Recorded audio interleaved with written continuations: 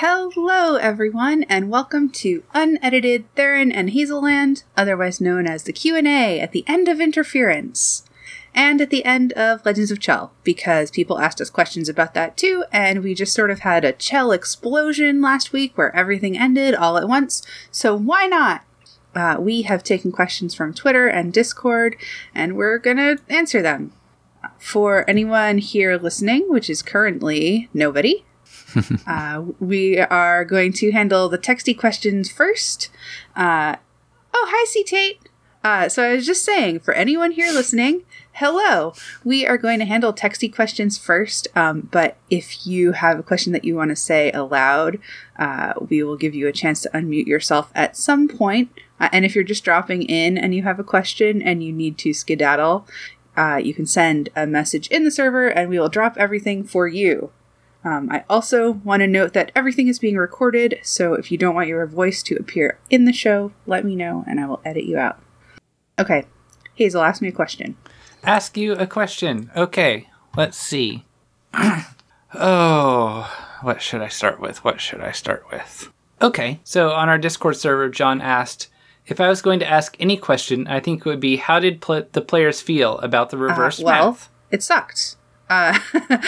In short, the reverse math was bad. We had spent all of this time building up our characters to be the great characters that they were mechanically. And then all of that was turned on its head. And that's kind of what you would expect. At the same time, it sucked because we kept forgetting how it works. And we had so many moments, and I left so many of them in, where it was what are we supposed to be doing right now? Does this kind of check count for the reverse thing? And then moments of excitement when you crit and then you realize actually that counts as a nat 1. It was just really it was goofy and it was kind of funny, but I would never ever ever ever want to play a game like that again. So from a DM point of view, I should have planned it out better than I did, what was going to work what way and what wasn't, and kept a good note up at all times so that I could keep track of it, because it was a lot of work. It was difficult. It did achieve what I wanted. A lot of chaos and frustration? Yes. A lot of chaos, frustration, you guys feeling less powerful and being a little more careful and scared of things. See, the thing that I didn't like about it in that way is that we felt off enough that I might say everybody other than me, but that seems mean. So everybody had a tendency to lean into dice over role playing. So, Waylon was laying on the ground attacking so that he would have disadvantage. Everybody was leaning into mechanical tricks rather than playing their characters the way that they would be played. Yeah, I think it works for the campaign and what I was doing. Well, I mean, there were some very funny scenes of Waylon laying on the floor attacking people, so... Yeah. I don't think it's anything I would ever do again, besides being really difficult and hard to keep track of. It's just kind of weird. I was having trouble getting things up to a high enough challenge rating for you guys without it being... Too deadly? Yeah, too deadly, and you guys being I know what that monster is. That's horribly deadly, and I'm not going anywhere near it. And I wanted to give you these enormously powerful godlike entities that you actually had a chance against. Yeah, it's an interesting idea. I think it worked well eth. It was a bit too frustrating and stuff. And I clearly had to reverse it when you got to Margwen at the end. Because I do think she had to be able to have her own strength to fight you guys. Yeah, absolutely. I do think that, like, despite how much I hated it and how many times in my life that I will repeat that I never want to do that again, I thought that the world building that you did around it was amazing. Like, all of these, like, very sort of sweet, soft boys who are, they look like demons or beholders or stuff like that. The people in Station 5 were great. Thank you. Yeah, I think the world building I did around it is what really made it work and not be too much of a burden. After we got there and experimented with it a bit, we just kind of moved as quickly as we could to the fight with Margwyn, which was going to be regular dice, not only for the logical reason of Margwyn doesn't want you guys to be more powerful than she is, but also because it was frustrating and hard to remember, and everybody wanted to be done with it. So having that reversal at the end is nice. Yeah, it was nice. Okay, so another question from C-Tate. He says, Hazel has mentioned that the Oz books are a huge background influence. Can she talk a little bit about what in particular about it she tried to bring to the campaign or to the world? Okay, so Oz is a big influence for me. I love the Oz series. Most people, I feel like, are only familiar with The Wizard of Oz, and they've probably not even read it. They've probably just watched the movie. But I've read all of the Baum books. I discovered them whenever I was a kid at one of our local libraries. I think they didn't have all of them, but I read all of the ones they did have multiple times. I mean, the most obvious Oz element is the apple trees. That one even managed to make it into the movie. And there's always kind of a Wizard of Oz element whenever you have 3 or 4 characters walking down a road in the middle of the woods. See, okay, I feel like I can tell that you're struggling with this. So is it okay if I answer for you? Sure. So, like, maybe Hazel can't see it, but when I am collaborating on something with Hazel, or whenever Hazel is DMing any game, I feel like any moment where she's trying to inspire something strange or wonderful, like, you can tell that, like, deep way back in there, the root of where that idea came from, or the first time she had that feeling is from the Oz books. Like, the most obvious moments in Legends of Chell are when the apple trees attacked us. But I feel like the most distinctly Oz moments that we had are when Day was talking to animals, or when she talked to the tree cutter. Like, Hazel invents all these strange animals, and that's like 1,000% Oz in my mind, because those books had so many weird creatures, like the porcelain people, and the creepy couch monster. What's his name? Yeah, the Gump from, I think that's Return to Oz, right? That's with Ozma, not with Dorothy. Yeah. So that's as far as I know. So, so like, there's a movie that has a name that is not the name of either of the books. That's in between 2 of the books, and I'm not good at titles. So I basically, I guess what I'm trying to say is that I feel like Oz is built into Hazel's storytelling DNA to an extent that she doesn't even necessarily know it when it's happening. Yeah. Oz and Xanth both are wild and weird monsters and things, but the apple trees were the direct, and there was also the wall of fire that you had at the end of the pendulum pit after you solved the puzzle in the museum. That was inspired by The Wizard of Oz. There is a scene in one of the books where someone has stolen all of the wizard's tricks. He can do actual magic at this point, and they're trying to get that back, and some other stuff's going on, and they come across a wall of fire. The only way to shut off the wall of fire is to be on the opposite side of it and stick a pin in it.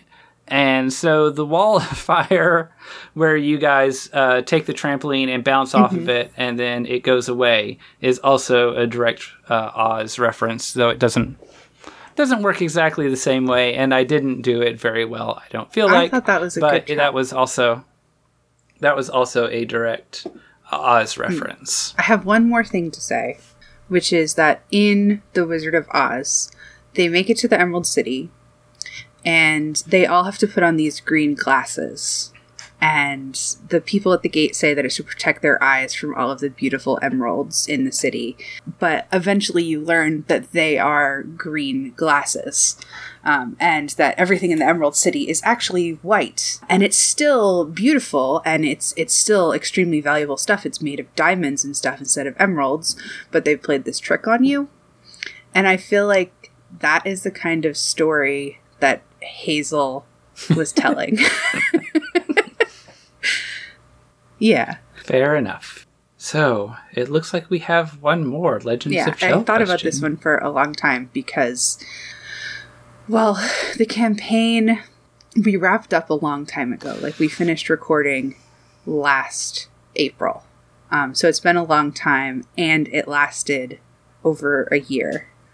So Jazz's question, what's your favorite part of Chell that was made up during the campaign by a player not Hazel, required some thought, because like it's hard to even remember all of the different crap we came up with over the course of the campaign. But my answer to it, Hazel, I don't know if you've thought, but my answer is my favorite thing in the campaign is Kieran's contribution to the Saint Michelle mythos. So Waylon, I think that Kieran wanted to play an Aasimar for mechanical reasons, because that's sort of the heart of gaming for him. But he's also way into storytelling. And so, like, when we brought up this concept of, like, we have these gods, do you want your Deva to be related to any of them? And he picked Saint Michelle, and we started, like, collaborating on what that would look like. Like, I feel like that's my favorite part of playing RPGs. The way that we laid out a framework, and whenever there were moments that Kieran wasn't absolutely sure what he wanted, we backfilled details for him, but mostly he built all of this cool stuff into Saint Michelle for Waylon's character. Mm-hmm. Yeah, I don't really have a good answer for this. Like you said, it was a long time ago, and my memory is very bad. And the Bells Run campaign is very much largely Hazel does a bunch of weird stuff and tries to keep you guessing as much as possible. Yeah, for sure. Here's some weird monsters that she's designed because all of you are very experienced players and you know everything. And Hazel likes making weird monsters. Yeah. So here's weird monsters and weird gear and weird story. So yeah, a lot of the Bells Run campaign is just like a lot of lore that I've built, which is not how Theron runs things. No, really. not at all. A lot of your campaign was like your little private railroad. And yeah. I always work in way more character input than that, though eventually at some point it does become that things are inevitable. But like, yeah, it's very hard for me to think of anything that isn't directly related to like our character backstories that isn't like 99% Hazel. Yeah, me too. So what I remember that I like about Chell that wasn't made up by me during my campaign are the players. So I really love Ichabod and Ichabod's mom and their relationship. Yeah. And I like Ichabod's relationship with Withers Morintelli, which is a character that David came up with. It's not my character. I, played the character, you so have a lot of influence. There's definitely there's a lot of influence there. But it's David's character that they created. I really like Day's druid character with her gay parents and her little brother and her obsession with sheep and textile projects. And Day, as annoying as it was for me, always walking around talking to animals. It was annoying. Those were my favorite parts. I know they're your favorite parts, but every time you talk to an animal, it's like, okay, I need to come up with a new animal voice. What does this animal talk about that I'm willing to talk about with Theron? How much information am I willing to give? How much information are they capable of giving? And figure all of that out for each different animal. And it's just like, okay, I had stuff going on, and now Theron's going to get some information that I wasn't planning on giving, or that I don't know and have to invent and come up with. Fully, after the first couple of times that happened, you knew it was going to keep going. But I always... yeah. Well, I'm glad then that I got back at you somewhat for the reverse math thing. Fair enough. But yeah, as annoying as those moments were for me, they're also really good. I know they're really good because Theron really loves them. Yeah, you did such a good job with them for something that you apparently did not enjoy.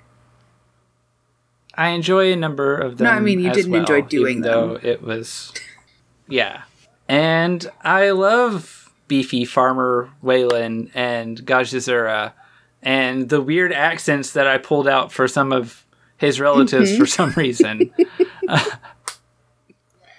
And yeah, I think out of all the characters, I really loved Waylon's storyline and what Waylon was doing. And like you said, Kieran came up with a lot of that. I helped him name some of his family because I needed them running around, and he had a lot of family to name.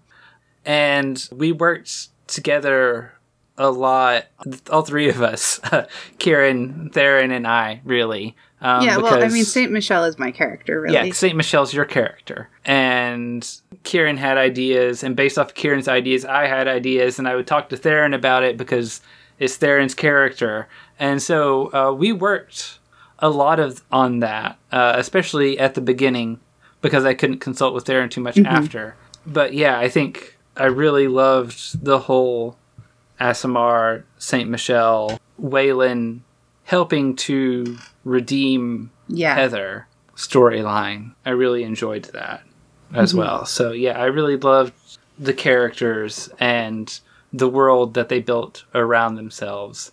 And I'm sure that I allowed them to build some other things as well, but I don't know what they are because I can't remember. I mean, yeah, I feel like I'm sitting here just trying to think, but I feel like, yeah, our characters were there were so many great things that we like gave you to work with. And I think that Waylon and Heather is like the epitome of what we were going for and what worked well about the way that you were telling the story.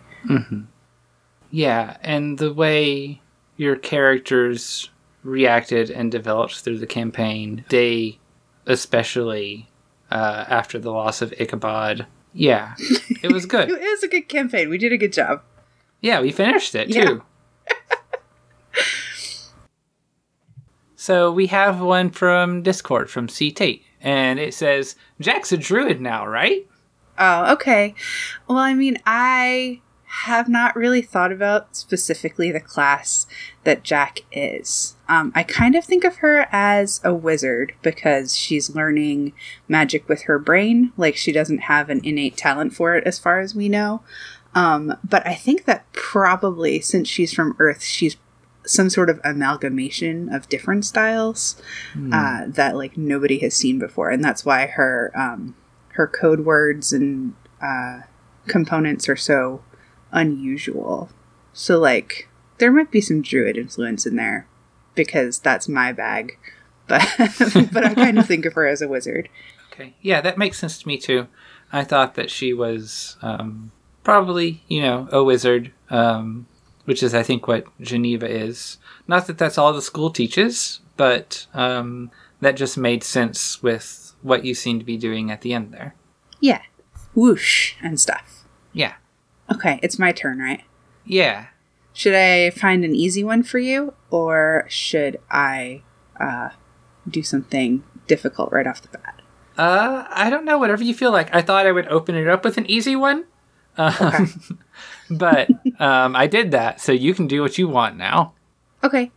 So I'm going to jump into Deej's question. Deej is at Deej Silvis on Twitter.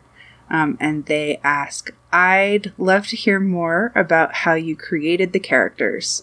The world is obviously linked to a lot of other world building you've done, but I would be interested in hearing particularly about the process of character building for the show. And then underneath it, I put a list of characters so that we remember who everyone is. Okay. So, I guess I did create most of the characters, so it's a good question for me. Not that you didn't help. Yeah, I can chime in too. Yeah. Not that you didn't help flesh stuff out, and you're mostly in charge of Jack. So we'll start with Jack and Geneva, I guess. And they're us. That's it. They're basically just us. They're basically us. Yeah. You know, us in those situations with magic and stuff, and you know, there are definitely liberties taken, but they're basically just us. Yeah, Jack is sort of like who I want to be rather than who I actually am, I think. She's braver, and she is like better at finding justice and stuff like that. Whereas I'm just me. Yeah. And Geneva is, I think, probably a little closer to me than Jack is to you. Maybe not. But Geneva's me. She's got a lot of anxiety and stuff going on. She can take charge, but doesn't really like it. And there's a lot of stuff that's not me. I can't do magic. Sorry for anyone who thinks I can. And I'm not a giant orc woman.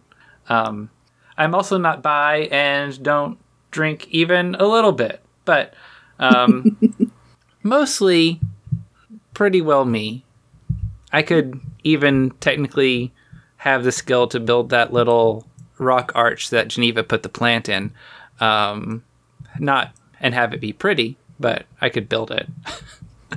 So, yeah, Jack and Geneva are basically us.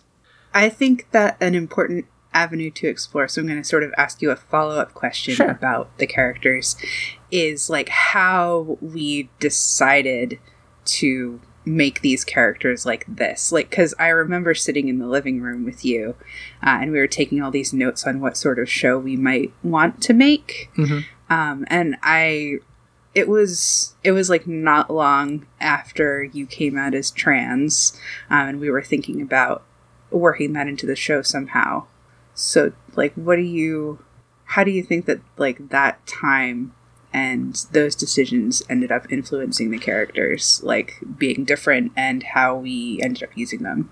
Yeah, so this ties into how we started the podcast in the first place, which is interesting.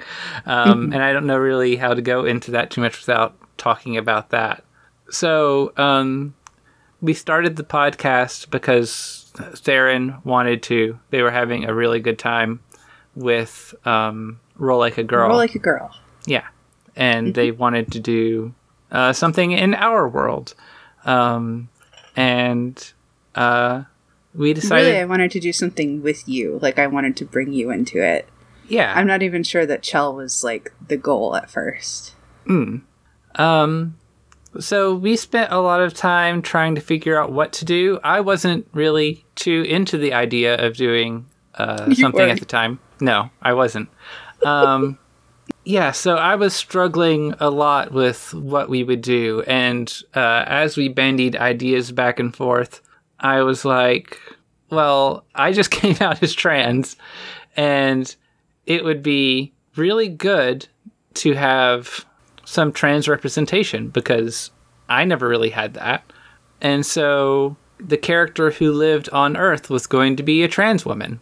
And that got changed around a little bit. It did. We definitely had this moment where we decided that I shouldn't be the one playing the trans character. And I was going to be the one on Earth, like from as soon as we started developing the idea. And part of that was because of our voices, which I regret now. And part of it was just because, like, I was very devoted to playing this, like, little Earth nerd who would be obsessed with all of the stuff that she was going to be learning about. Mm-hmm. Yeah, I didn't even remember that we had set it up kind of Love and Luck style, where I was thinking about you playing the trans person. I don't remember that, but I believe you. Yeah. I guess we're going to jump over to Leopold and Julie in a bit since I'm talking about Love and Luck. It's interesting because, we originally had the role of who is playing the trans person, who is playing the cis person reverse, like it was in Love and Luck. And we straightened that out. And then when we brought Julie and Leopold in, who were played by Aaron and Lee, I also kind of reversed them in my head anyway. Like you have a trans headcanon for the boys? No, it's their personalities. Oh, I see. Yeah, so in this one, Lee plays the more comedic, the more loose character, and Aaron plays the, like, kind of straight, logic, serious one. And I felt like, it's not like a complete mirroring or anything, but I felt that was like a little bit of a reversal from Love and Luck. Mm-hmm. And I thought that was interesting. So, yeah, I guess we'll get back to them because all of the crew really need to be talked about together, I think. Except for Jin, because Jin came first. Showed up in the first season. Yeah. Well, maybe we should talk about... did somebody ask about our writing process? I don't think so. So I feel like we should talk about the way that the show worked in the first season, because it was really extremely, like, slipshod, throw it together every week. Yes. Like, we had made this agreement to release an episode every 2 weeks, I think. And it was basically like, on Thursday night, we would be like, oh shit, we're supposed to do an episode of Interference. We have to have it out, like, in a few hours. Let's write it and record it now. Yes. Because that's how podcasting worked in our minds at the beginning. We had never, like, heard of the audio drama scene or anything like that. We got involved with that later. Yeah. I feel like the plan was always to write a little ahead, but it rarely happened. Yeah, we're busy.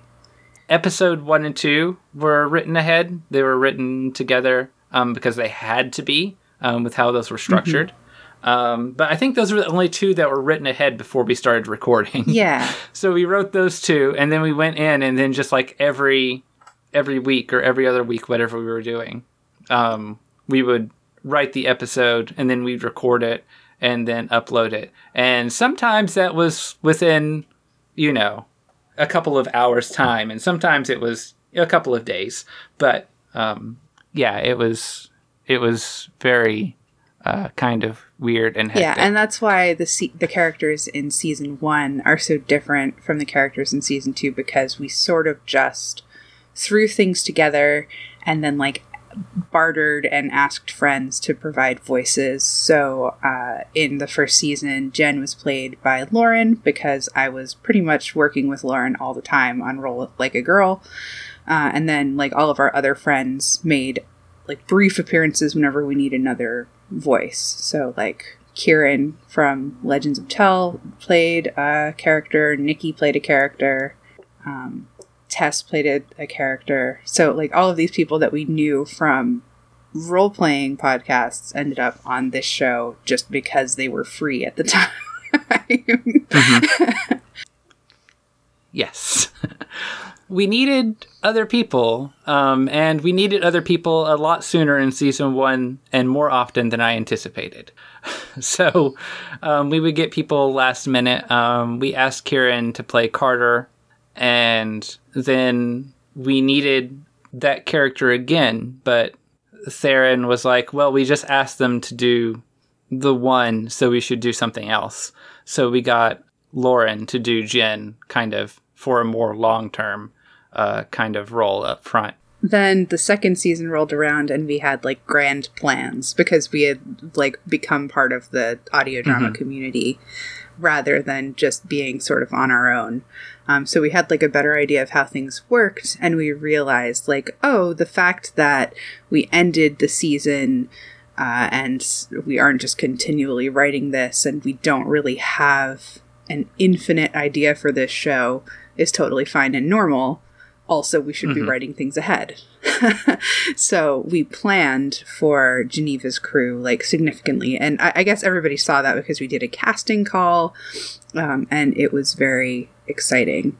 But at the same time, like, we still aren't real planners because the second half of the season, which just came out, was not finished when we started recording with everybody. Yeah, a lot of the first half wasn't either, really. I don't know how far I got in writing ahead before we started releasing, but I had set myself, and I'd told the actors that I would have them, their lines, a month ahead of time for them to look at, and then I needed it 2 weeks before the release date.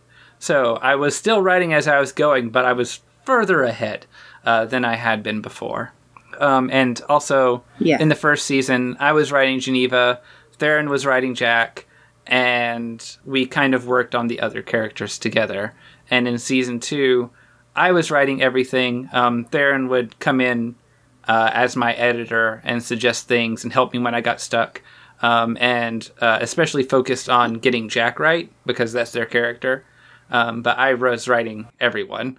Yeah, the nature of how we were collaborating on it changed a lot in the second season because I was kind of overwhelmed with stuff. So, like, Hazel took over as the main writer, and we would more, rather than writing it together, when she got stuck or when she had a few ideas, like, she'd bounce them off me, and we would come up with the best one together. So, when we were doing season 2, we knew that we needed more characters. We needed an adventuring party. So the original idea was that the adventuring party would be there and they'd go out and we wouldn't hear from them very much. I told everybody they'd be in 3 to 4 episodes, and they ended up being in double that because I wrote them more than I thought I was going to. Well, it was so interesting once they had voices. I knew that our main focus was Jack and Geneva. People were really interested in their relationship and the talking about the 2 different worlds from different points of view and stuff. So that was the main thing of Interference. But we also had action going on.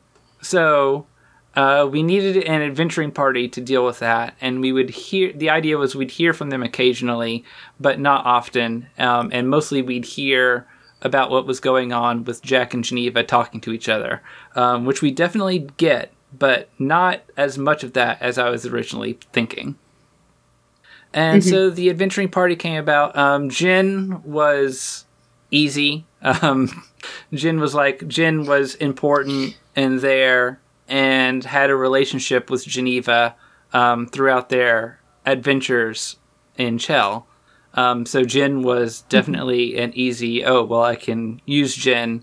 Jin is kind of a rogue type, cast magic, but a rogue type character. And then so I was like, okay, well, I need other people. So I need some strong adventuring types. And I don't remember if it was both Elise and Damien that I came up with their name and them being as one of the strong people in season 1. I think Damien was definitely there, and maybe Elise, but I'm not sure. And that was the end of season 1. We were already plotting what we needed for season 2. Yeah. I don't think we'll ever do it again, but something that is unique about Interference, or maybe not unique, but interesting about Interference, that the way that we wrote it, even in season 2, gave us some flexibility with the characters. Like, once you had these ideas that were based on like what class they were in D&D. Yeah, basically. So we had a lot of magic because it's a highly magical society, the orcs. We had a little bit of muscle, but then we found our voice actors for those concepts, and we very much wrote to the people. Yes. Yeah. Yeah, so I had a warlock, a wizard, 2 fighters of some variety or another, and Jin, who is like an arcane trickster rogue, I guess, but with more magic. Like a wizard who specializes in sneaky stuff and tech stuff. Yeah, that was basically all I knew about them, other than it was like Leopold and Julian are a gay couple, and Leopold is kind of comedic and funny, which I don't know if that's became a focus like it originally started out as being the idea. But they're definitely a lot looser, and Julian's more serious and reserved. We had that scene with the hat, and then it sort of petered off after that. But I still love that scene. Yeah, the hat was your idea. Yeah, I think that basically you said that you wanted something silly to happen, and I was like, well, how about this ridiculous hat that I saw earlier? And without you helping me out with the weird, silly things, it didn't end up being so much that. I still think Julian's a little comedic, a little funny, especially in a few episodes. Well, I think that both of them are pretty funny in the scene, in the episode where they're like making out and Jack calls. Like, it's a very serious episode, but there's a lot of funny parts of it too. Yeah, so that's what I knew about them. And then I just based them off of the actors who were playing them. So originally they were just roles that needed to be filled to flesh out the story, basically. They were kind of hollow. I tried not to have them be too hollow. But as I got to know the characters and their voices and stuff, I started writing more for them so that the characters would fit the voice. I feel like the same goes there for Claire as well. Yes. Claire was in, like she's not really part of the orc team, but same deal where we wrote Claire for Sheila. Yeah, there is a roommate in season 1 who, in my head, is someone different from Claire. And then Claire comes in season 2. And yeah, I'm definitely writing for Sheila there because Sheila is fantastic. But Claire was always kind of supposed to be this very flirty character. So that was definitely an idea that I had there. And then they became polyamorous later because we didn't have that in the show. And I was like, well, we should throw that in there. For those characters, it's very much based on the actor playing them. Obviously, the actors I've hired, I don't know nearly as well as I know Theron and myself. And they had to fit into the roles that I'd already had in my head whenever I started writing. But I definitely tried moving more towards what they were giving me. Yeah. I feel like sort of a different version of a similar thing is what we did with Tommy / Carathel with Max, whereas like we wrote this very nervous character and we were like, oh, well, Max was like in our understudy list of people who like we wanted to give a role but we didn't have enough. And they are very good at being anxious. So that's why we ended up with Max for that. At the time, we had no idea that was going to be the main villain. But once I hit on that idea, I pushed for it really hard. You did. And I liked it as well. It took a little pushing to bring me around, but it was a good idea, and I think that we made it work pretty well. Unfortunately for Drew, we made it work pretty well. Yeah. Tommy was just a role that I needed to fill originally. They were just sort of like setting the scene of Pride. I feel like you need there to be like a ridiculous hookup and for breakfast to happen.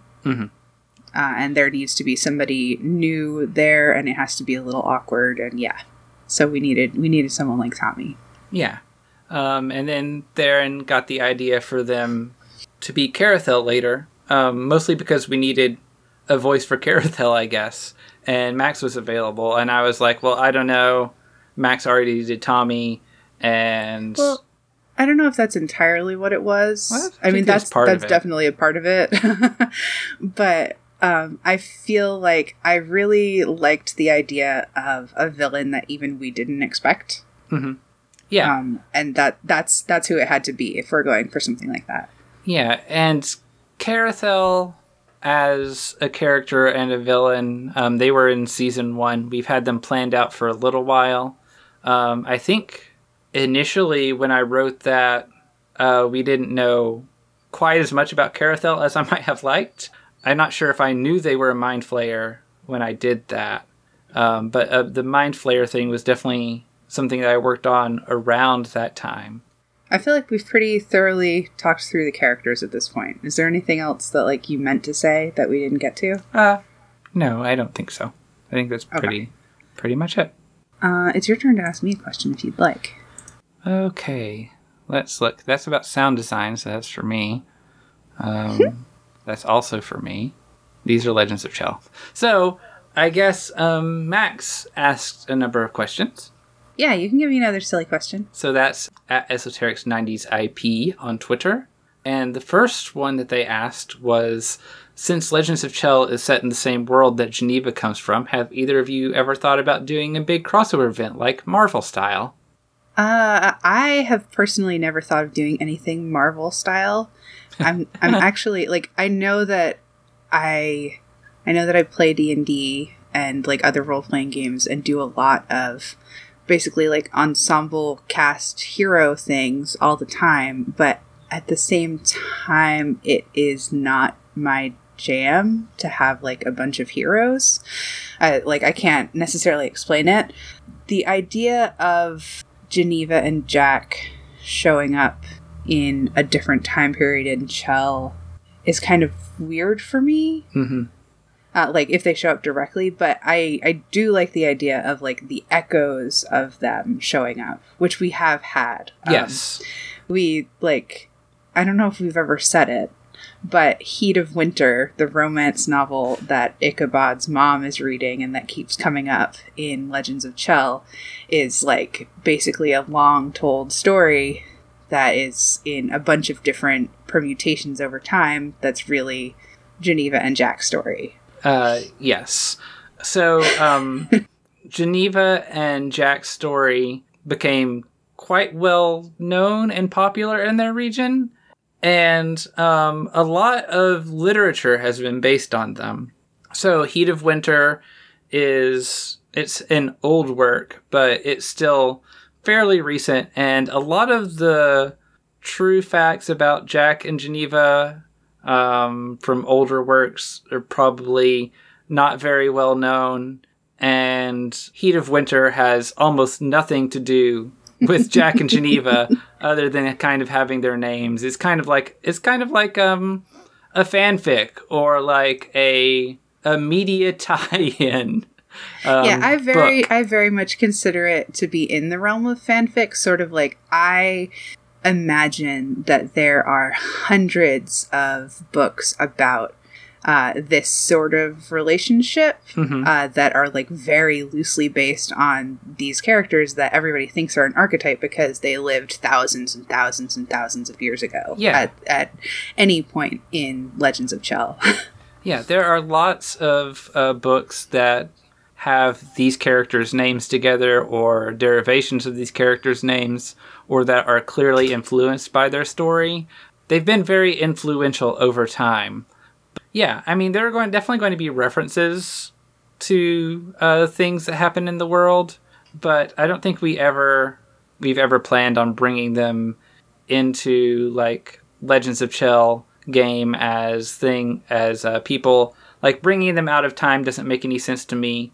They had their time and their story, and they died, and things have moved on. Mm-hmm. I do have game ideas, like very vague game ideas that are set in Geneva's time. Mm-hmm. So if we ever do something like that, then I don't know if I'd consider it a crossover, but there would probably be some sort of thematic something or another where you can see all these little pieces from the Chell side of things rather than the Earth side. Yeah, and I don't have those ideas.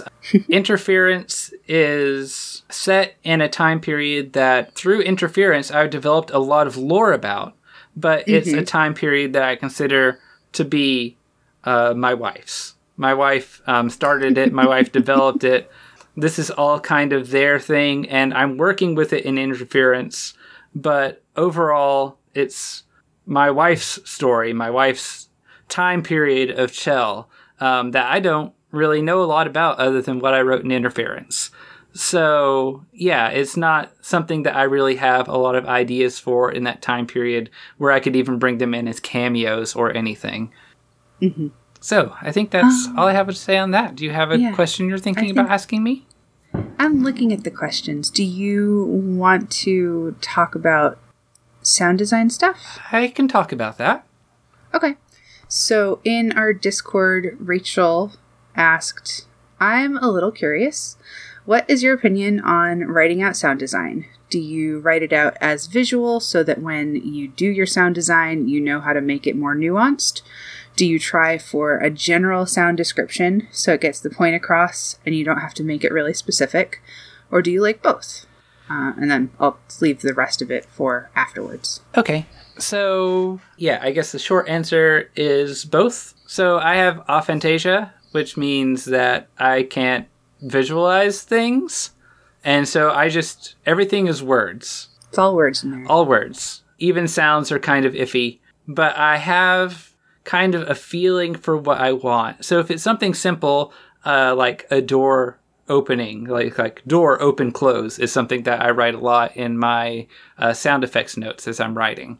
Or footsteps, or something simple like that. It's just like, this is an environmental sound that I need. And for other things, sometimes they can be quite complex. Sometimes I'm just like, okay, I need a sound effect here for whatever Detect Magic sounds like. I have no idea what that sounds like, but I need that. So when I'm coming through, I have to come here and I have to figure out what Detect Magic sounds like. And sometimes I'm designing spells and I'm like, okay, well, I want some chimes glissandoing up here. And then I want a cymbal hit of some kind.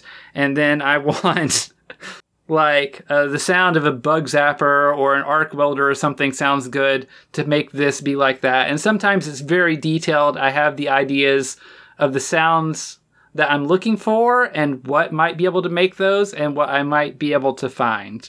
Because as the question goes on to ask, what sound effect and music libraries do I recommend people use? I basically use Freesound for sound. Occasionally I'll record something of my own, but I don't do that very often. I just go to Freesound. Sometimes, like I said, I know what I'm looking for. Sometimes I don't. Sometimes I have kind of I need it to be magical. A lot of times glissandos are good for that, of chimes or harps, which I learned by trying to find things. Little bells and finger cymbals and stuff. And then sometimes you have an idea for a sound you want and you know what it is and they don't have it or you can't find it if they do have it. Or sometimes the recording's just really bad and it's not usable because it has way too much noise on it for some reason. I go there, I find the sounds I need. If I can make the sounds on my own and they don't have what I need, usually it's easier to search for and find something there than setting up my mic somewhere near something I need. Yeah, absolutely. We tried to record our own footsteps once, and that was a fiasco. Yeah. So a lot of times it's just easier to find something there and then work with what I have. Mm-hmm. Which is a thing that I do a lot even when I probably don't really have to.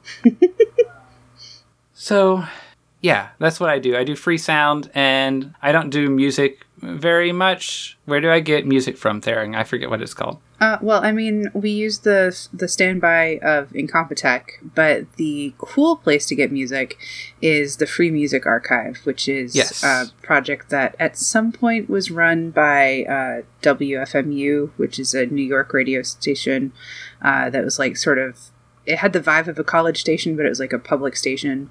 And they have a lot of artists put up public domain or Creative Commons music there. And a lot of it is experimental and weird.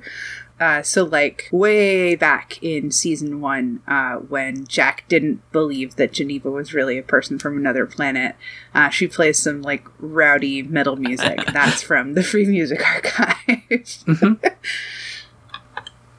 If you would consider what I do on Legends of Chell to be sound design, which I don't, it's really dialogue editing with some occasional music. I get, whenever I stick music in there, it tends to be from Free Music Archive. It usually at this point tends to be from one musician who is under the name either Komiku or Mon Plaisir. They publish under both, and all of their stuff is public domain, and they have a lot of variety. So they're like a really good artist to go to for free to use music. Yeah, a lot of people use Incompetech and Kevin MacLeod stuff, and Kevin MacLeod has a lot of stuff. A lot of it's also on Free Music Archive. Mm-hmm. And I think you've used a Kevin MacLeod song. I actually bought like the rights to like all of the individual pieces for use for a Kevin MacLeod song for like battle music once, so that I could like make it rise and fall as I wanted it to. Like he published, here's just the drum line and here's the horns and all of that stuff, and you could sort of mix and match it if you paid him $5 or something like that. So I did that, but that was too much work for me. Let's tackle the rest of Max's questions. I'm going to go from the least to the most important. So what is Geneva's opinion of Baby Yoda? Okay, this is an interesting question because I'm pretty sure, and Theron did some math, that Geneva never learned of Baby Yoda officially. Nope. They left probably a couple of weeks before The Mandalorian would have gone live in, like, assuming it's the real world. Mm-hmm. So, yeah, Geneva wouldn't have known about Baby Yoda, but if she had, what would her opinion of Baby Yoda be? Well, Baby Yoda is pretty cute and also green. So he's got that going for him. Let's see. It probably would have brought up some aliens. What are they depicting? Thoughts like the alien discussion on Jack and Geneva's walk did. Was like, oh, is this supposed to be an orc? And also it has like pointed ears, so it's like, is this supposed to be an elf? You know, I thought that this was a really simple question, but now I think about it, we have written episodes of Interference based on a question like this. Yes, we have. I think Geneva's opinion would be mixed because Geneva definitely does like memes. They tend to like throwing out older things. I think mostly to get the Jack response of rolling their eyes and telling Geneva to shut up. That's another thing. Jack would absolutely say shut up when that is not... I do not say that. That is rude. Mm-hmm. Mm-hmm. So yeah, I think mixed. Baby Yoda is cute and cool, but also is this influenced by Chell creatures? So a little confusion and also interest in analysis in that way, probably. I mean, he's a little goblin, right? Basically. Yeah. Okay. Max also asked what Jack and Geneva's McDonald's tie-in meals would be like in the style of the BTS meal that just was happening. And we both had immediate answers for that. So I think that Jack's tie-in would be a grown-up sized Happy Meal. So you could choose like a 1/4 pounder or 10-piece McNugget meal and you would get a toy. What kind of toy? Would it be a bigger toy, a more complex toy, or it would just be the same thing as in a Happy Meal? It would just be the same thing as in a Happy Meal. Okay. Though, like, the ideal toy would obviously be those little toys that, like, they looked like McNuggets and, like, other McDonald's items, and then they were, like, little Transformers that turned into cars or whatever. Mm-hmm. That's, like, the choice McDonald's toy that Jack would really want. That would be cool if, like, the adult Happy Meal gave you, like, retro McDonald's toys. McDonald's toys, absolutely. McDonald's toys from your childhood. Mm-hmm. Yeah, that would be really cool. What about Geneva's? Geneva's is 2 breakfast burritos, 2 cheeseburgers, a large fry, 4-piece chicken McNuggets with a packet of honey, and a medium Coke. Because those are kind of all things that I like, basically, I guess. I feel like Geneva would be all over breakfast burritos, though. And I think that the 4-piece chicken nuggets with a packet of honey is a weird thing that I picked up from my mom that's kind of worth throwing in there. Not necessarily 4-piece, because, it'd be a regular 1, a 6, or an 8, or whatever. They have a 4-piece. Yeah, I know they have a 4-piece. I threw it in there to make it be a little less food. Less food. It's a lot of food. It's a lot of food. Geneva's big, so Geneva needs a lot of food. Mm-hmm.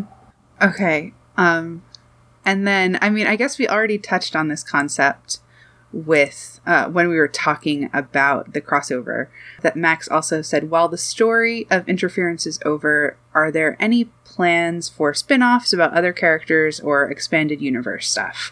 And I have an answer for this, but I would like to hear if you have one first, Hazel. Okay, well, I did start and am planning on, at some point, continuing an Interference novel, which would be a retelling of the Interference storyline with additional stuff, of course. So, I guess that's a tie-in or a spin-off or something. And I also have thought of other things there, and I've played around with writing Heat of Winter. Heat of Winter is definitely more my style of thing because of the fan fiction element of it. For a National Novel Writing Month not long ago, either last year or the year before, I toyed around with the idea of Heat of Winter, an erotic romance between a pirate captain and a scientist. Yeah, I think Heat of Winter, as it is in Legends of Chell, is like a boss romance. Like, oh, I am being hired as your secretary, and we are gay.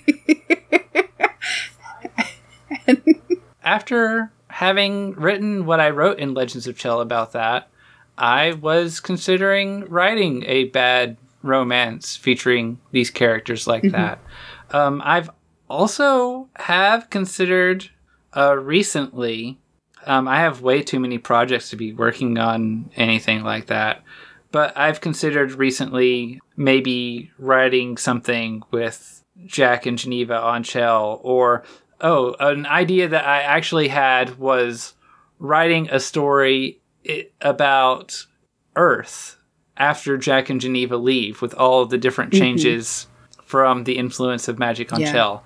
And I think that would be really cool. I also feel like that's not mine to write. Like, I couldn't do that proper justice, even though Interference is like modern day with magic. That's not my usual style, and it's not something that I enjoy reading a lot of times.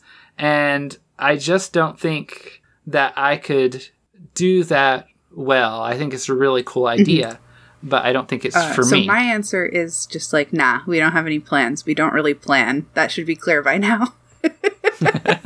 Like, we have a lot of ideas, and that's clear, but we don't have plans to do anything. I plan to have dinner at some point later tonight.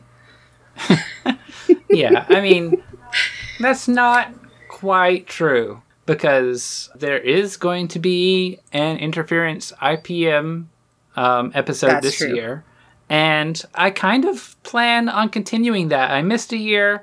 I wanted to do it, but I didn't have the energy, and I kind of continue to do the Interference IPMs. I don't know what they'll be. I have no idea, so I don't know how long that will continue. But I do have plans to write little, short, isolated stories with Jack and Geneva on Earth. I don't see writing any on Chell. Chell's after Interference is done. So just like little flashback episodes, little stuff that we didn't get to see in Interference. I can plan on continue doing those for IPM, so like once a year. But other than that, there's not like any serious plans, other than I would like to write that novel someday, but we'll see, because I've never finished a novel. Not a full novel. Is there anything else that you want to say about Interference before I move into the Legends of Chell section of this document? I don't think so. Do we want to see if anybody else...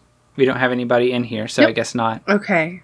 We have talked for way too long, so I think it's not only a good time to end it, the end of our questions, but necessary at this point. So thank you all for listening, and thank you to everybody who showed up to listen to us babble about stuff.